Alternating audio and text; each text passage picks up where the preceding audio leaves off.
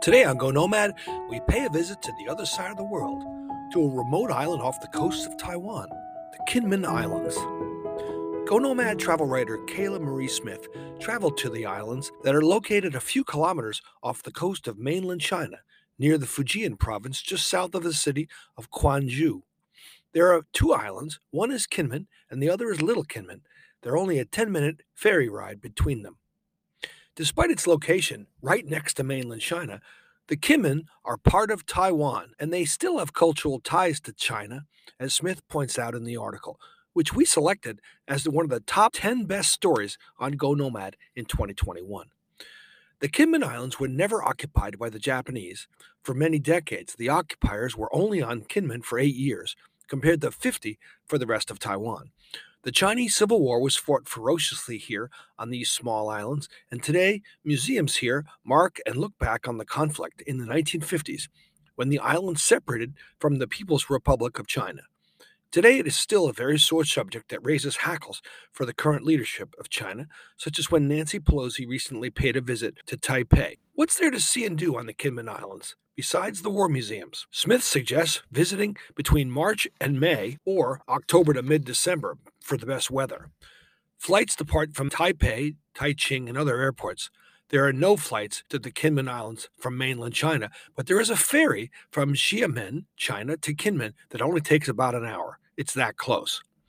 One thing you'll notice when you get to the islands is the anti-landing barriers that mar the beaches, another cost of the conflict. On the islands, you can get around by taking one of the tour buses that start from major bus stations in Shaowei and Shenzhen, or you can rent an electric scooter and explore the scenery on your own. There are also car rentals available. Smith mentions that bikes are also for hire, but the heavy bikes and the steep hills make this a poor choice. She tried. You can tour the Shanhou Folk Culture Museum and see one of the many Fijian-style homes with their distinctive curved roofs that were built around 1900 and where many families still live. Local food delicacies that await you on Kinmen are an oyster omelet and other seafood treats. Smith hiked a trail called the Taiwu Mountain Trail that takes hikers up Taiwu Mountain, where you can visit the Heilun Temple, one of the island's top religious sites.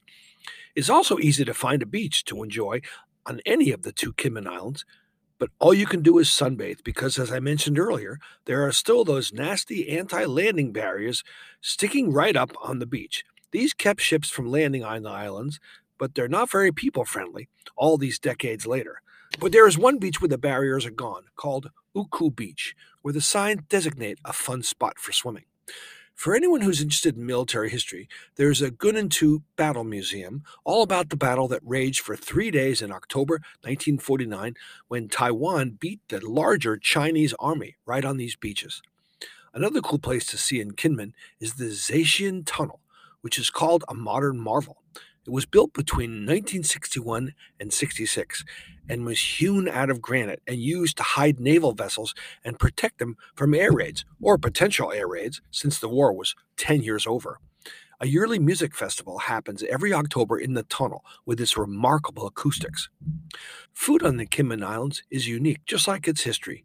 Fried dumplings basted in egg, famous beef noodles, and local peanuts are some of the favorites. And there's a Taiwanese sorghum drink called kaoling liquor, which is famous. The beef noodles feature meat from cows raised right on Kinmen, and you'll find them at nearly every restaurant here.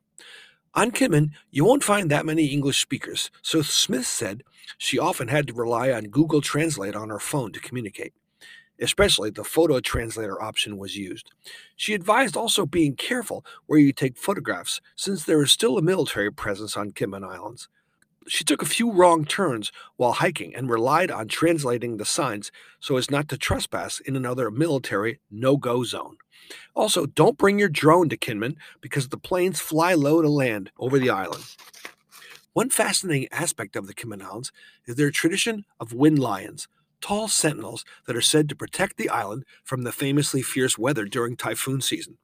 The island was nearly deforested over the centuries, and it has made the winds an even bigger problem. These wooden or stone statues are all different, and tourists like to try to see all 63 of them, which are located all over the Kinmen Islands.